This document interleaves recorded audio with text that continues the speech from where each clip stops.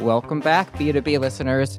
It's Lee Moskowitz, your host of Lee2B, the sassiest podcast for B2B. Today, we're stepping into the world of talent strategy with Dr. Jim Kanichirayil, the friendly neighborhood expert and VP of growth at EngageRocket.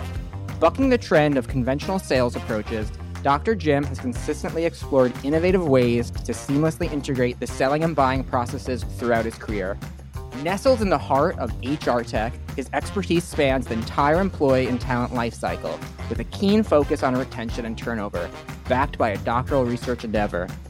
Join us for an engaging conversation as we uncover unique insights and experiences on this episode of Lee2B. Hey, Dr. Jim. Hey, Lee. That's quite the intro. I know that just about every guest that you've had on this show has mentioned, wow, that's a really good job. But you haven't broken the streak with mine, so happy to be here. Thank you. You know, I'm worried I'm going to break the streak one day, and someone's going to be like, what was that? Like, that was wrong. That's well, it's a good thing that you have the ability to do retakes, so I think... Yeah. Honestly, I do very little retakes, because then I have to... No, I mean, that's just who I am. But I like to jump right into it. And so, VP of Growth. My question there is, do you consider yourself a marketer, a salesperson, a talent person? What do you? And I know I hate to put labels on things, but like B2B, what would you label yourself? I'd label myself an oddball. So I think if you want a short answer, that's what I'll stick to. If you're going to pin me down to really where the bulk of my experience sits, I've always been a sales guy. But I've been the sales guy that drives my sales managers nuts because I don't do things the way that you're quote unquote supposed to in the world of sales. So I've always had this aspect of how I go to market that is deeply tied to some core marketing principles. And one of the major ones is, how do you make the buying process as frictionless as possible? And when you look at traditional sales motions, there's friction all over the place. It's all about persuasion and how can you slam somebody into a deal and all that sort of stuff. And it never really resonated with how I show up and what I thought the buying process or the selling process should look like. So if you're pinning me down, I'm a sales guy. And I often say I'm a sales guy that plays marketer on LinkedIn. Well, I have many of those too, and I've had sales people who go to marketing go to sales. No need to pigeonhole you though, but I guess I say so. Like VP of growth, there's like VP of growth marketing, VP of like, where is VP of growth in terms of departments, or is it just GTM? Yeah. So with EngageRocket, it's a pretty unique situation that I'm in. So EngageRocket has been an established company in the Asian market. And we're in the employee engagement and performance management space. Obviously, from that side of the world, there was a big strategic initiative to open up U.S. markets and expand there. And I have deep experience within the talent space, and especially across a lot of different areas in the employee lifecycle. I have a lot of depth in there, but particularly when it comes to talent attraction and then also retention and development are the spaces that have consistently played throughout my career. So when you're asking the question about what's my span of responsibilities as a VP of growth, it's everything revenue related. Now, I'm not an expert in all things revenue related, but there's a significant marketing component to it. There's a significant sales component to it. There's a customer success component to it. All of it has to come together in a unified way for us to be able to bring customers on in a completely new geography that, oh, by the way, has a ton of established competitors in the space. So we can't do what has been the traditional playbook for a lot of organizations, which is just spam your TAM. That's not what we do. That's not what we started, what we opened the market with the intent of doing. And we'll get into some of that a little bit later on. But that's really, if you're looking at span of control, it's anything that sits on the revenue side is under my purview, but particularly a lot of marketing and sales. And those are tightly integrated in terms of how we go to market. So what metrics or OKRs or KPIs are typically, is it just pipeline? Is it acquisition? Is it tons of other stuff? So right now it's entirely pipeline focused because we're dealing with a fairly significant set of challenges as far as opening up into a new geography. I mean, opening into the US space as an HR tech company is pretty tough in and of itself. And it's even tougher, especially if you don't have any clients that are in your native market that have a footprint in the US. So you're dealing with dual challenges there. So our big focus is building pipeline and with the intent of narrowing down our ICP on the fly. So we have our ICP defined in Asia. In the US, we have some theories about what the ICP could be, but we don't know necessarily how the US buyer is going to align with the product and what makes sense compared to other things that they've seen in the marketplace. So we have to incorporate a lot of product development principles into our marketing and sales process and run those in parallel. So you have three different motions that are running in parallel, all driving pipeline to varying degrees, but the intent is to figure out, okay, what is it that is going to be most critical for that buyer for us to get a toehold and then expand from there. Amazing. So I'd love to give our listeners who aren't familiar with Engage Rocket just a quick overview of what you guys do there.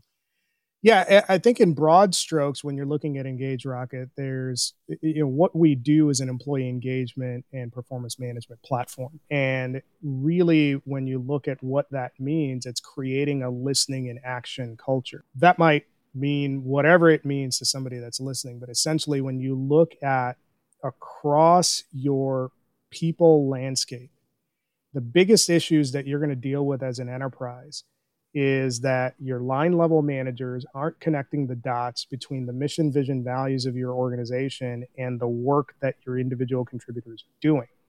So if you want to bridge that gap, you have to get your managers a lot more effective at being leaders. And unfortunately, in the world of work, a lot of those resources aren't spent at the line manager level.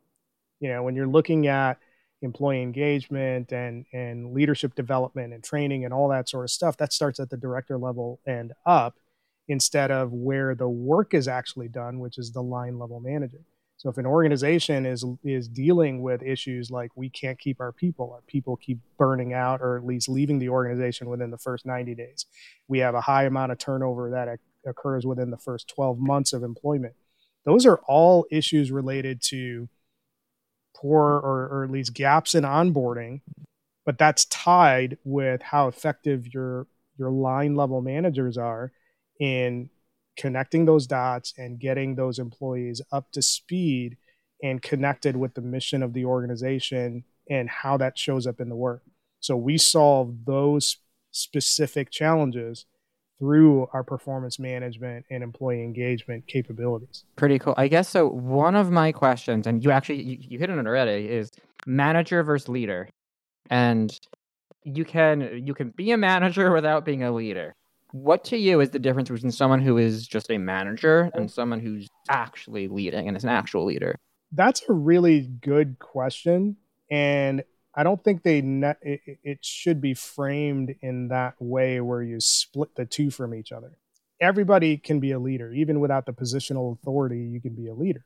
If you're an individual contributor, you could be so knowledgeable in your particular area of expertise that you're a leader in that space as an individual contributor, as a subject matter expert.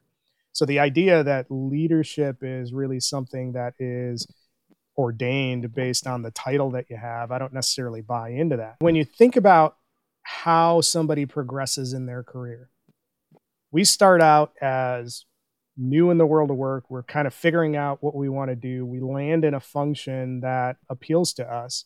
And then we start building out our capabilities. And over a period of time, we become really good at, our individual job.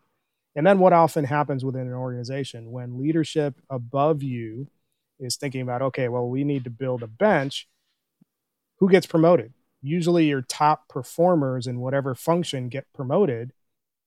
And then they're told, okay, congratulations, you're a manager or you're a people leader. Let us know if you have any questions. Good luck.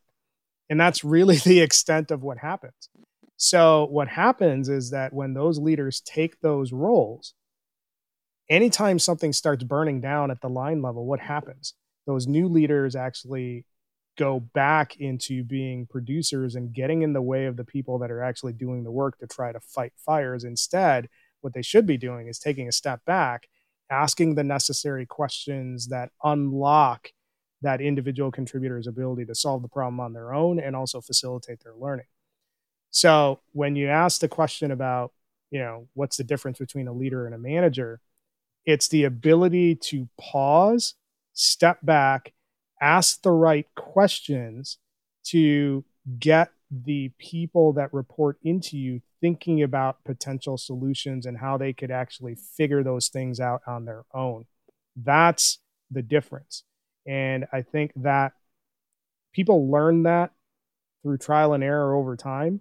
I think that is a big failure in how enterprises are set up, because if you're not equipping your managers with the capacity to take a step back and create space for their people to actually learn and figure stuff out on their own, you're actually burning through a lot of resources while people use trial and error to figure that out.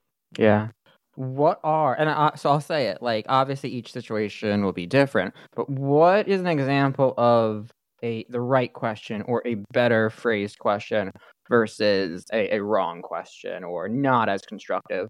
So when you're talking about in the context of creating space for your people to learn, let's play it out this way. So I'm in sales and I have people reporting into me, and somebody will come up to me and ask the question or make the statement, "Hey, I'm stalled on this particular deal." The instinct for a lot of junior managers would be, okay, well, let's get the customer on the phone and see if we can get a meeting and figure out what the blocker is. And the manager is playing the role of hero. If you want to avoid being the Lone Ranger or the Avengers or whatever, pick whatever comic book character or whatever you want in there. If you want to avoid being the person that's constantly riding to the rescue, I think having a checklist where you're asking, okay, what makes you think that this deal is stalled? Do we know what is most important for this particular customer to solve? Do we know? So asking, what do we know? Do we know? How do we know? What else is in play? So all of these questions that are designed to open up the view of the person that's bringing the problem, that's how you actually get forward momentum. Do we know what they're like? All of the basic sales questions you can ask, like, do we know what their budgeting cycle is? Do we know who else is involved? Do we know who else we need to bring into the deal? All of those things create space for it. But the worst thing that you can do is, ask some surface level questions and then say, okay, well, I'll help you through this. Let's go get the customer on the line and work through it. So I don't think there is a right or wrong question. I think the issue is the level of depth that you take that first question. And the parallel that I'll draw is that as sellers, when you're doing discovery, you'll ask a question in search of the quote unquote right answer that lets you know that, hey, I can move to this other step once I hear that answer. So we're asking questions in pursuit of the answer that we want instead of asking the question in pursuit of what the actual truth is. So if we ask questions that just confirm what we already think is right, you're not gonna move that person that reports into you in a position of learning or discovery or openness to kind of figure out the problem. Yeah, I've done a lot in the sales enablement and CRM work, and a lot of what I've done kind of mirrors what you're saying, where so many times it's focused on getting this person to complete a certain number of actions, whether it's a certain number of calls or emails or whatever, rather than focusing on what should matter, which is, are we hitting the key milestones needed for the sales process? Did X happen in the deal? Did Y happen? Did the decision maker say this? So focusing more on the insights and milestones, to me, is where that difference comes, rather than just like, hey, this person called 20 people. Yeah, and You make a great point, Lee. I think the tendency of sales leaders, and I'm speaking with a broad brush, the tendency of sales leaders to confuse activity with achievement is a big problem, and it's why you have this overemphasis on how many emails or calls or any of that stuff did you do. And I've never been a person that really was paying a whole lot of attention to that aspect of it. When I've built my teams, as I got more experience underneath me, one of the things that I would always say is I read from right to left. So when I'm Mm-hmm. looking at what you're doing at the desk level as a seller, I'm looking at what are the outcomes that you're driving. And if the outcomes are where they're supposed to be, I might move a little bit further to the left just to make sure that the leading indicators are in the right spot. But I'm not going to go all the way to the front of the funnel to look at it if everything else is fine. And I think that's an underrated philosophy that isn't used very well. So when you talk through being effective as a manager, in general, doesn't matter what the function is, you should lead with that outcomes emphasis first versus the activity emphasis, because I mean, every organization is full of grown ass adults. So why are we leading them as Mm-hmm. if they're children? Mm-hmm. And this is part of the thing that used to drive my sales managers batty, because they would say, well, you didn't hit your 500 things in the week. And I was like, so if I do 500 crappy things in a week, that means I'm awesome, right? So which would you rather have me do? Do 500 crappy things or maybe like 150 like really solid things? Because it's the really solid things that's going to actually get you the results, not the arbitrary number that you've seen. And I understand why those metrics exist, because the goal is to take everybody across your enterprise and take the bottom third of your employee population, let's say within a sales context, your sellers, and put them in a position to potentially have success. So you can do that by brute forcing it, by just emphasizing numbers. But wouldn't your time be better spent in coaching them at a granular level on what do their Right. talk tracks sound like, what do their emails look like, how are they engaging when a customer asks a question, like walk through the mechanics of it versus just looking at a volume of activity.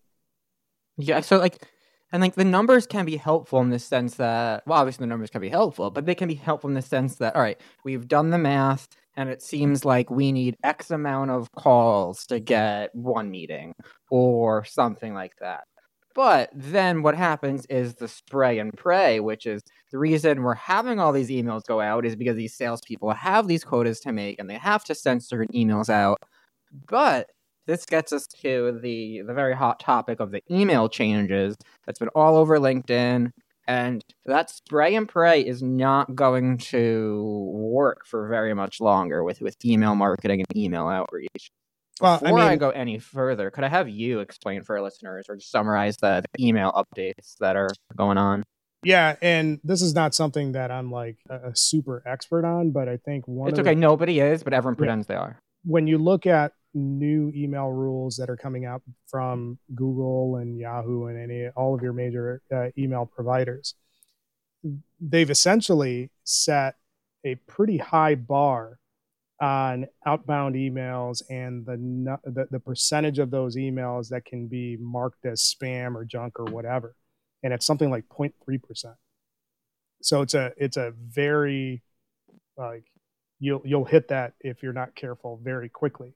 And if you think about the typical motion within a sales organization, I can think of a couple of examples of places that I've been before. If you have a team of 20 people and they're expected to send 300 emails a week, you can do the math right there. And most of these folks are not doing one-to-one personalized and relevant emails. It is, 6 paragraphs of crap about the product that hits somebody's inbox and they're like, delete. So you're gonna hit that that spam trigger pretty quickly, and then you're going to end up getting your domain blacklisted. So the idea of just mass emailing everybody hasn't been working for years anyways. One of the examples that I'll point out is that there was an organization that I was at in the past, and I think I joined them in April or June, somewhere in that range. And we weren't, actually it was before June. We weren't even at the halfway point mark of the year. And there were already like 500,000 emails that were sent out with a 0.8% reply rate. And the first thing that I did is, how can we be sending almost 500,000 emails and have a 0.8% reply rate? That's horrible. And people would respond back, well, our open rates are great. I was like, nobody cares about open rates. It's like, you don't get to move the needle because somebody opened your email, and you can spoof that anyways. It's how many people are responding to your email, and how many people. And all it really tells you is, like, it tells you about your subject line. Yeah. Well, I mean, it tells you your subject line and your audience. For like, if you have a 0 open rate, your audience is terrible, or your subject lines are terrible, or both. So it tells you that. But to your point, like, that doesn't tell you anything more past that. Yeah, and that's the problem. When we talk about spam your TAM, it's fundamentally misunderstanding the buyer journey. It's fundamentally misunderstanding the buyer journey, because sales, and this is this is how I came up. We're conditioned to think that everyone's a buyer, and the reality of it is that 97% of your market isn't ready to buy. So why are we showing up and acting like 100% of our market is ready to buy right now? The key for any salesperson is to segment out their market, identify based on information that who is most likely to buy across a number of different criteria, and approach them on a one-to-one basis in a way that gets them into your ecosystem. And the thing that I always worked on thinking about, how do I get people who don't know who the hell I am to talk to me? That's the question that every seller or marketer or both should be obsessing about. How do I get more people to have meaningful conversations with me? And before I was in B2B tech, I was thinking about that question. How do I do that and be unique compared to what the standard motion is in the marketplace? And I think this is going to be a critical set of questions that sellers and sales leaders and marketers are going to need to think about when you're looking at 2024, 2025, and so on. And marketers, I think, already think about these things. The problem is that most sellers can't get away from their ego to apply some of the things that marketing does in a way that's going to create more conversations or opportunities for conversations as sellers. But ideally, marketing and sales are working together on that, so the sellers aren't responsible for that solely. The best way to get an ICP and narrow down your TAM and then expand your total addressable market, your TAM, is for sales and marketing to mutually define those things together. Because too many cases, they're working on separate account lists or not account lists at all, or different ICP definitions, and it gets messy. I mean, I think one of the really easy things for sales leaders to do next year, if they want to fix this problem, anytime you have a new hire that joins your sales organization, doesn't matter what function they're in. I don't care if they're an SDR, if they're an AE, whatever. Identify your top 10 customers, the people that are paying right now, and sit that new person in your organization and run them through a customer research exercise. What happened before you bought with us? What were the things that you were thinking about that had you go to market? When you looked at competing products, what were the things that were most important to you? How did we actually satisfy those things? What did we miss on that you realized wasn't that important? That's going to get your reps, regardless of where they are, much more attuned to the problems that you solve and why your customers buy from you. And that second part is important. Why do your customers buy from you? And that's going to help your messaging. And it's also going to give you the insight into what industries should I be focusing on based on these 10 customers that I've talked to and what they described about their buyer journeys. That should be I would make the argument that that should be a critical piece of a seller's onboarding from day one. They should be embedded and maybe even in the customer success group as part of that conversation when you're looking at integrating the revenue function and in integrating sales, marketing, customer success so that you're actually better enabled to sell. That should be a core piece of what a lot of organizations are involved with. Now, that might be happening at large organizations. I don't know. I've always been a startup or accelerating growth guy. So it's been natural for me to kind of like lift that on my own and just do it. But if that's not part of your enablement strategy, if that's not part of your sales onboarding strategy, you're missing a big opportunity in getting your sellers as effective as possible. And this is why attribution and CRM data and all of that is so important, especially in the startup world. I mean, I imagine enterprise too, but so many times it's like, okay, this is the account. Your main person on the account, they weren't there when the sale happened. They don't have any insight into why they purchased the product. It just showed up. It was just there when they showed up. So especially as people keep moving around, being able to pinpoint this is where the person came from. This is how we had that deal. So many startups like literally are like, we don't know, or it was deal for deal based or stuff like that where it's just not helpful. Yeah, I mean, really pinning down what were the top 2 or 3 biggest problems that existed within their environment that triggered them to look at go to market. That's a critical piece of insight. And I'll reference back to kind of what we're doing at Engage Rocket. That's what we're organically working on doing right now. And I think that's a critical step, having that product manager mindset, product development mindset as a seller is going to serve you well to identify kind of where your gap is that you can actually accelerate in the marketplace. So I want to get into content-led growth because I know you're a big proponent and strategist behind that. Content-led growth. Actually, before I go, and I'll let you explain it. You're and we'll get into some fun stuff there. But I too am a big believer. Tell our listeners, what is content-led growth versus a content strategy? And I'm not. It's my own phrase, and I've heard it here and there, all over the place. I don't think there's a unified definition for it, but what I bank on is this. For those that are listening, I think the phrase that will trigger something in the listener's brain is if you follow Josh Braun, and he's a big sales coach on LinkedIn. He's one of the big voices for sellers in LinkedIn. He often says, "Don't fight the resistance, join the resistance." And that's critical for sellers to embrace because think about it.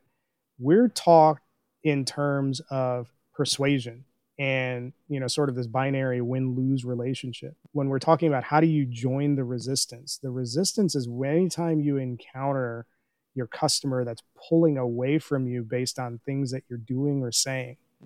So when I started thinking about this, and this happened even before Josh was on my radar, what I started thinking about was, again, how do I get in front of more customers? How do I have meaningful conversations? And how do I actually build something authentic where I can actually get a landscape of what's going on with that particular customer without having to, have a stage, a discovery stage that's artificial and sterile where people aren't being honest? How do I do all of that? And that's where the idea of really content collaboration, but bringing your prospects alongside of you towards a greater purpose or towards a bigger purpose really is a core part of what I'm building out at Engage Rocket. But I've actually built this motion basically the last 4 or 5 different roles that I've had. And the idea is really simple. Instead of reaching out to your prospects and using a problem statement, why aren't you leveraging their expertise and spotlighting their ability to solve the things that they've solved throughout their career and creating an audience that is hungry for that information? And it's all tied to a question that several people ask, which is Steve Watt in particular. He's the director of marketing at Seismic. He often says you should be asking, where do your customers go to learn? Where do your buyers go to learn? Why can't they go to you to learn? Mm-hmm. Why can't you go out to the market, find practitioners who are leaders in the space or who have done interesting things based on what you see on LinkedIn, bring those buyers alongside of you and have them share their expertise? So there's a great line in Hamilton where Aaron Burr is talking about, I want to be in the room where it happens. You need to be Aaron Burr and really make it. He never was in the room where it happens. You need to be Hamilton, where you're That's where the sausage gets made. Yep. And it's really simple. If you pick, if you're in sales and you're selling to sales leaders, spotlight their expertise, bring them alongside of you to share their expertise. You're in the room and you're actually doing discovery and building relationships without really even having it be a formalized stage. And you're generating all of this content and you're building a rock solid relationship that you wouldn't be able to do if you did the other way around, which is a pure selling conversation. So when I say content-led growth, don't spam your TAM, that's how you actually execute it.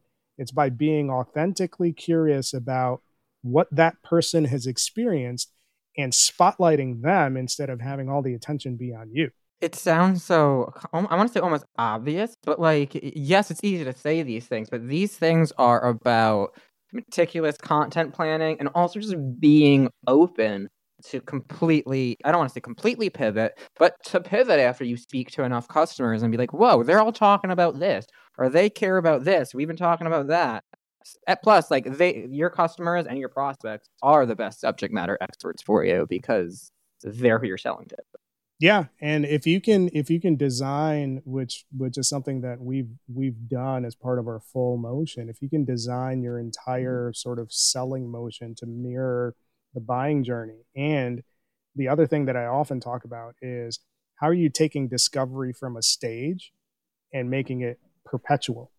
Like every opportunity for you to connect with your customer is a discovery opportunity. So why are we creating these artificial stages, which also creates an unnecessary pressure on sellers to like advance people through stages? Well, people aren't going to advance through a stage just because you say it's time to advance through a stage. They're going to advance through a stage based on their readiness. So why not actually journey with them throughout that entire process? And all the while you're prioritizing who you should be spending more of your time with. You're organically discovering, hey, this person after my conversations is, somebody that's going to be 18 months down the road. So great. I'll just keep them warm and I'll go continue my perpetual discovery conversations with everybody else that's in my account list and work on organically building them into a prioritization schedule versus having to guess at who's in the market, who's not in the market.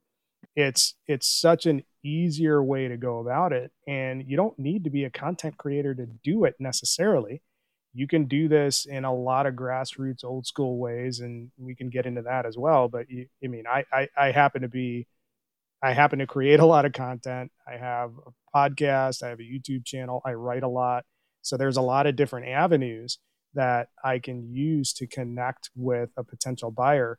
My advice to sellers out there is find out a way to link what you're passionate about and bring your buyers alongside of you. And even if it's not directly related to like the thing that you sell, the ability for you to connect on that relational level will actually accelerate you through whatever funnel you have faster than the spam your TAM approach. I love spam your TAM, by the way. Do you have a shirt that says that? Like you should get one. That's a merch opportunity there. Yeah? Oh, Lee'll be able to sell it. Just kidding. Well, maybe. Yeah. But it is time for Spill the Tea with Lee. That's right. This is the sassiest podcast for B2B, and it's going to get juicy. All right, Dr. Jim. So I know a lot of your doctoral research focused on turnover and retention. So I have a few questions there, but in today's job market is insane. Every job posting has thousands, hundreds of applicants on it. Everybody is hiring and nobody is hiring. does retention even matter anymore? And I'm saying this kind of facetiously, like half serious, but also like, does retention matter in a world where like interviewers don't have any power anymore, it seems like? So it depends on who you're asking the question. If you ask the vast majority of C-suite execs, I would argue that they would probably look at the solution to all their problems is just hire more people. Oh, wait, we lost headcount. Let's just go hire some more people. And that's a fundamentally flawed mindset that a lot of organizations have. Because if you're creating that talent attraction hamster wheel, where you have a revolving door in your organization, you're bringing people in, they stick around for however they stick around, but probably not very long if you have structural issues all the way through your post-hire process. And you're constantly in this churn engine, which has some really negative brand implications for you as well. If you're in that rhythm, the solution can't be, well, just hire more people. It makes no sense. So to your question, does retention matter anymore? It absolutely matters, but because it's tougher for an organization to solve, everybody naturally defaults to let's just hire more people. And here's what I mean by it's tougher to solve. Your ability to retain talent, I would make the case that how you structure your position descriptions influences your ability to retain talent. Because if you're not clear about what the role expectations are, if you're not clear about what the role deliverables are, if you're not clear about the day-to-day, and a great example of a company that is laser focused on how they structure that, take a look at Sprout Social and their position descriptions. You're absolutely clear across all layers of the organization what you're supposed to do. That's the template, and I would wager that they have pretty low churn as a result. So your ability to retain talent is as granular as what your position descriptions are, and that sets the tone. And you can identify different areas all through the employee life cycle. But how difficult would it be to do a gap analysis across that entire stage? Isn't it a lot easier just to say, oh, well, let's just hire more people, and if somebody works out, great. Yeah. That's the issue. I've never, I mean, again, maybe if I was an owner and had thousands of employees, I'd get it. But to me, I've never understood where it's like, hey, we have people who love their jobs here, love the company, are kick-ass at the job. Why don't we try to retain them rather than just laying them off? Why don't we find some other solution? Why don't we do... Ooh, you have something to say here. I saw that. Oh, yeah. So when we talk about how do we create a culture that listens and acts, you're hinting at, or you're not hinting, you're saying it out loud. You're talking about something that's absolutely critical. Managers are not having those sort of conversations. Leaders within organizations aren't pushing back on whatever arbitrary things that their execs say that, oh, we need to whack like 200 people. Leaders aren't asking the question, well, can't they be reassigned? We ignore these things, and yet we're putting up all of these different posters on hallways and stuff like that has that corporate speak about culture and whatnot, but we're not really living the culture at the line level. So if you're not regularly having the conversations about what do you want to do, how do we make that happen? How do we, if you're not really mapping a vision that individual on your team has to where they can go within the organization, these are sort of the root reasons why there's churn. Like a lot of organizations ignore career pathing, or they let employees sit in the idea, oh, I'm a marketer, so that means I can go from where I am as a content marketer, and I'm sitting there spending my entire career looking at and figuring out how do I become a CMO. What if I don't want to become a CMO? What if I want to go into product?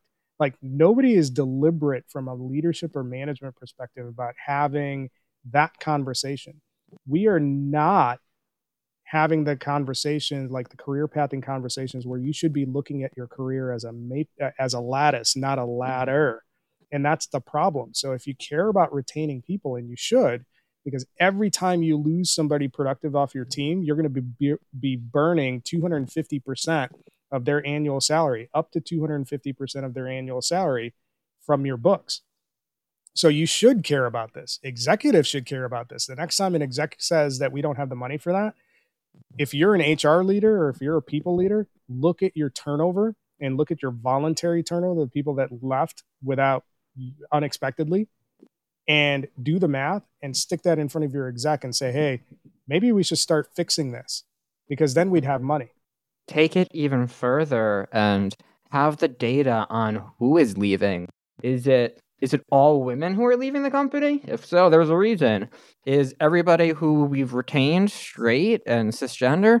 There's a reason for that. Is everybody white? There's a reason for that. So the more data points you have and the more you look on it, the more answers you find and the more you can change. Yeah. And again, Lee, you're talking about, or you're pointing at why solving for retention is so difficult, because it's not a linear answer, because there's multiple factors that are at play that determine whether you're going to have a retention culture or not. Especially your point about what are the demographics of the people that are leaving tell you. Like we've seen, from 2019 on, everybody talking about how diverse they are as an organization. And what are candidates doing when they're looking for the job? They're not looking just at who is at their level. They're looking at who's on the board, who's on the executive team that looks like me. Who's on the hiring team? Who's on the hiring team? And if you're not well represented at all levels of the organization, you're not going to get the best talent, and your best talent isn't going to stick with you. They're going to look for a place where they have a much bigger sense of belonging. And that's the problem. You still have a large group of executives who don't think this stuff matters, and who also, by the way, don't think DEIB matters, where all the data and all the research points to the complete opposite. If you want a high-performing team, if you want a high-performance organization, you have to care about these things. You have to be invested in it, and you have to embed it at all levels of the organization. And yet people want to camp out on the stuff that says, oh, nobody cares about this. Right. I want you to spill the tea on a misconception or a myth that is typically said or thought of in the HR or talent industry. Just something you want to shine the light on that you either disagree with or you think is a misconception. Yeah, I think that's a great question. And there's a certain, and before I answer, I think there's a certain bit of irony that you're asking the guy wearing a sweater vest to spill the tea, because I'm like the most boring, non-gossipy guy that's out there. Well, I bring it out of everybody. So, but to your point about what's the myth, especially in the HR space, that I wish would go away. And I'm not an HR practitioner, so this is a disinterested third party that's saying it. And I actually had somebody mention this earlier today. I think one of the most poisonous things that exists from a myth perspective is this idea that HR is not your friend. I hate that phrase. I think it's so stupid. Like mainly because it comes out of a lot of the poor executive leadership that exists out in the world of work. In HR, HR professionals tend to be at the brunt of those poor executive decisions. Spotify just laid off a whole bunch of people right before the holidays, and it was probably some out of touch exec who is trying to get their multi-million-dollar bonus that said, oh, let's just whack a bunch of people and make our balance sheet look good. And they send poor HR to, cut the cord of all of these employees. So yes, they actually did a good job of actually exiting well, but that's not really what you should be focused on. Like, you don't get a banner or a ribbon for whacking people the right way. Like, your focus should be, how are we as a culture making sure that we're taking everybody into consideration as the whole person? And the whole idea of HR is not your friend, I think it's a bad look, because when you take HR out of the equation, you're going to have, if you have a crappy onboarding, well, that's because you're at an organization that thinks HR is just an admin function that doesn't really have an impact on the business. So I really wish people would get away from it, because HR are people just like any other, just like people in any other function. So the idea that you shouldn't really work with HR to solve the things that are important to you from a career perspective is really misguided. I think that's a really important point, and I think similar with talent acquisition, which is pretty adjacent to HR. When I look at hiring processes now, I've been in so many, and when I speak to other people, the hiring processes are a mess. They're a mess, and they're terrible, and they're one-sided. And I'm making blanket statements. It's not everybody, but they're not doing service for their company or their candidates. And a big part of it, as I find, is a lot of talent acquisition people have also been laid off. So the people who know how to hire, the people who know the proper processes aren't there. Yeah, and you point to something that's pretty interesting, because TA rolls into HR anyways. It's part of that umbrella. And the reality of it is that when you look at how HR in general is viewed by the business, they're seen as an expense. So when you look at all of the HR functions, all of the talent acquisition functions, one of the big challenges that exists is that they are viewed as expenses that don't really drive business outcomes, don't really help you control costs or drive revenue. And that's a big gap that exists between HR as a function and communicating their ROI to the business.